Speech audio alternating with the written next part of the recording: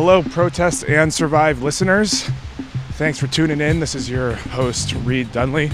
I am walking down the street in Williamsburg, Brooklyn on a particularly snowy January afternoon right now. But we're doing something a little different here on the podcast.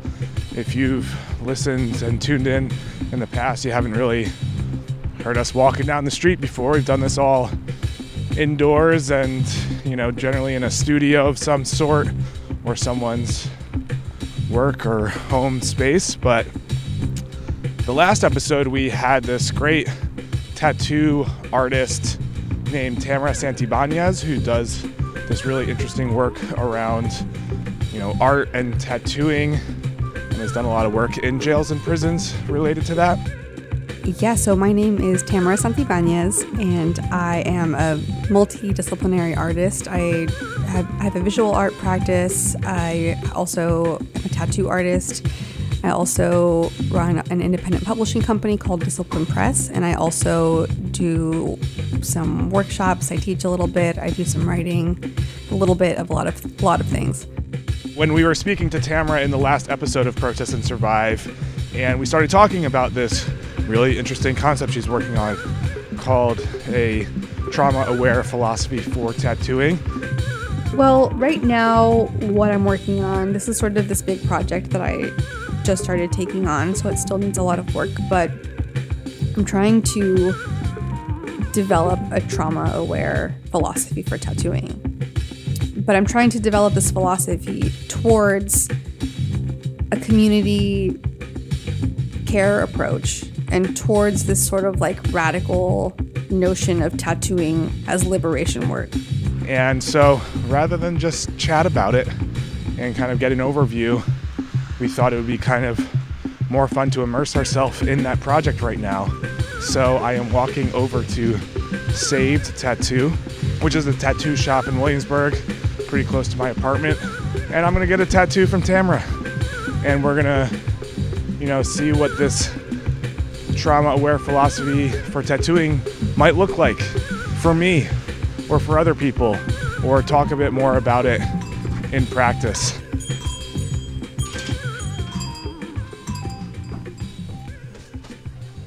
I haven't quite gotten my elevator pitch down of what this is and what it's going to be like.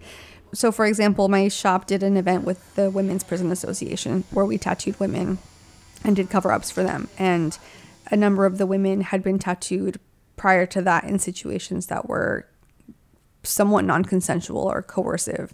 So when faced with the question of we're doing the same thing that's been done to them before, but how do we make this, by contrast, a safe and empowering experience for them? I had to try to think really specifically about the act of tattooing and the process of tattooing and the environment of tattooing and how to try to make that feel safer for them and return some power to them, because there are so many power dynamics inherent in tattooing. A lot of it is an imbalance of knowledge, where people step into the shop and they feel like they're ignorant as the consumer and they don't really know anything, which disempowers them and makes them feel that they can't ask questions or that they can't give an educated response to what we're asking them. That's something I try to check myself on a lot, especially because I did go to art school. So if I'm talking about the composition or something and someone's like, I don't really know what you're saying, to try to explain it to them in a way or break it down more simply so that we can both talk about it. Sometimes I find that if the size you're looking at looks generally close, it's good to start there, because even once you have a stencil, it's easy to enlarge it and shrink it and make a new stencil and try a different size. Because you don't always know until you actually see it. I wrote a series of these sort of actionable steps of tattooing, doing them in a way that was more about informed consent and being mindful that somebody has experienced violence and has been a survivor of violence, and that touching someone's body and working with their body can be triggering for them. So trying to figure out what those steps were and what they looked like, I wrote a brochure that is a very simplified version of it. Just for a little context, this pamphlet is called Informed Consent and Trauma-Aware Tattooing, Practical Guidelines for Artists It's, folded into thirds on 8.5 by 11 paper. It gives sort of various different tips about how to communicate with tattooers' clients while they're tattooing them. Tell me what you think of this drawing. Do you like how the script is positioned next to the flowers? Do you like the sizing of this, etc., etc.? It gives various tips along the way, like be mindful of privacy preferences and physical comfort, be respectful of the client's privacy and conversation, allow the client to share if they feel they'd like to, etc. And then on the flip side of the brochure are tips for active listening, and it expands on ideas like pay attention, repeat, acknowledge, and clarify. And a lot of the things are very common sense, and that's some of the feedback that tattooers have said is like, oh, this is just kind of being professional or being, a common sense thing.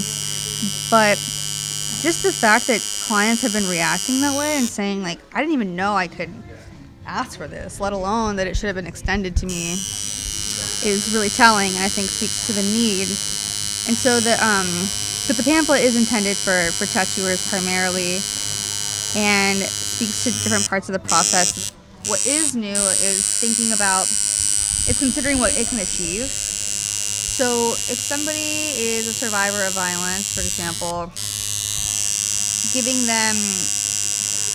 creating a sense of safety, a sense of choice, a sense of trust, and a sense of collaboration and empowerment in the process is going to give the best result for everyone involved.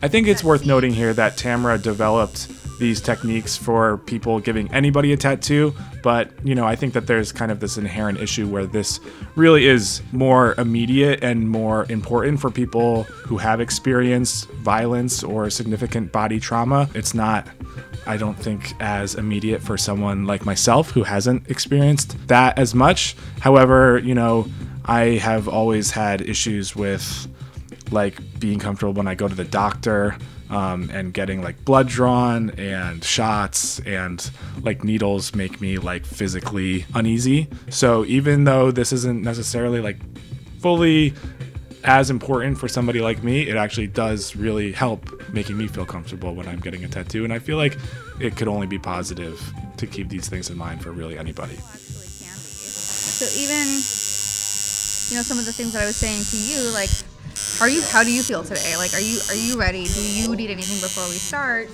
Do you want a glass of water?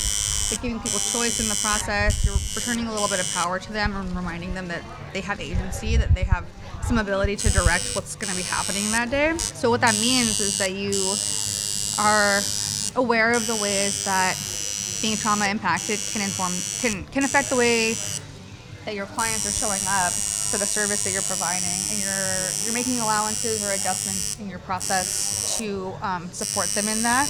I, had read your pamphlet a couple times, and we've obviously talked about it, so I was kind of, expecting, obviously we're doing this interview, so I was kind of like expecting that approach when I walked in and when we started this, but like also, I don't know that I've ever gotten a tattoo where I felt that like in control. I mean, I think usually I always feel a little bit like I hope I'm doing this right, sort of thing, you know what I mean? Or like I feel like a little like uneasy to varying degrees, but I would say even just like the process leading up to doing this and starting to do it is like probably the most like comfortable I've had some pretty cool tattoo artists, I guess, but it was very accommodating. Oh, that's nice which to hear. Is nice. Well, you also did something. And this is really sort of a two-pronged approach. It's not only about making the client or the person getting a tattoo feel comfortable and feel like they're heard and have some sort of like agency over the process. It's also to make sure that tattoo artists are taking care of themselves, acknowledging and addressing the issues that are inherent to the job. So we get into a little bit of conversation about how this approach can be beneficial for tattoo artists as well. But I'm also trying to write about the parallels I see in tattooing and in social work, and the massive burnout that happens in both, and the effects of long-term secondhand trauma exposure, because we as tattooers trade in so much of that, and I think it's really underestimated, and it's not spoken about publicly, and it's not spoken about in a community sense. I haven't really experienced much of tattoo artists talking to each other about what their clients talk to them about, or saying like, wow, that was a really, really heavy session. My client survived cancer and this is what they shared with me. And now I feel emotionally drained and I feel like I just want to go home. Because so much of our work deals with that. We're dealing with people's bodies. We're dealing with, maybe we're doing a memorial tattoo. Maybe we're covering up some self-harm scars on somebody. Maybe we're doing, a cancer survivor tattoo. And maybe we're tattooing somebody who has experienced something really harmful in a tattoo shop before they came in. And so I really was feeling this urgency around giving people tools, not only to be better to their clients, but to be better to themselves and to acknowledge the scope of what they were doing. So I'm trying to write something about that, because my theory is that I believe that as tattooers, we're already at this sort of emotional saturation point because we're causing pain to people all day long and kind of like witnessing people in pain, having to disassociate from that a little bit to be able to do our jobs properly. And that because of that, it becomes that much more difficult to take on the more nuanced emotional work of tattooing. And that's so much to pile on top of that already. So I think that if we do a different job of caring for ourselves and acknowledging how much we can and can't take on, then we actually will have a little more capacity to be better to our clients and to think in a more just way about what we want the future of tattooing to look like. There's so many issues that intersect with tattooing, and I've really dived into the research about it. Like, I've been learning about HIV ethics and discrimination that still happens in shops because of misinformation. And I've been reading about, I've been asking questions about immigration, for example, and if somebody is undocumented, does that mean that professional tattooing is unavailable to them if they don't have identification requirements that meet that state's legal requirements? Or even if they do have an ID, what does fear around that type of documentation mean for them coming into a tattoo shop? Like, maybe they don't want their ID to be photocopied and to have paperwork on file. Economic justice. Tattooing is a luxury item a lot of the time. And I see there being like really enormous class divisions in who has access to what tattooing, and trying to find ways to make that a little more just, hopefully. Disability justice. I think there's a lot of ways that disability justice intersects with tattooing, and there's so much. So trying to break down all of these different spheres, different concerns, and how we as tattooers could be thinking about tattooing differently and thinking about tattooing better, and kind of bringing our awareness and our consciousness and our practices up to date in 2019 and beyond is something I really, really want to work towards. And 2020 and beyond, since part 1 of this interview was recorded last year. Speaking of which, you can check out episode 8 of Protest and Survive for a more in-depth interview with Tamara Santibanez and conversation around her work around tattoos, as well as working with people who are recently incarcerated or currently incarcerated. Tamara's Trauma-Aware Tattooing and Informed Consent pamphlet is available for free at disciplinepress.com. And if you're in New York City, you can go to Save Tattoo in Brooklyn for a free pickup of the pamphlet. And you can find more information on all of Tamara's work by looking up her handle on Instagram, Tamara Santibanez. And thank you, Tamara, for my awesome new rose tattoo. I love it. This episode's new and improved original scoring is by Jesse Crawford. As always, please rate, review, and subscribe wherever you're listening to this podcast. And you can donate to Protest and Survive at anchor.fm/protest-and-survive. Thanks for tuning in. I'm your host, Reed Dunley.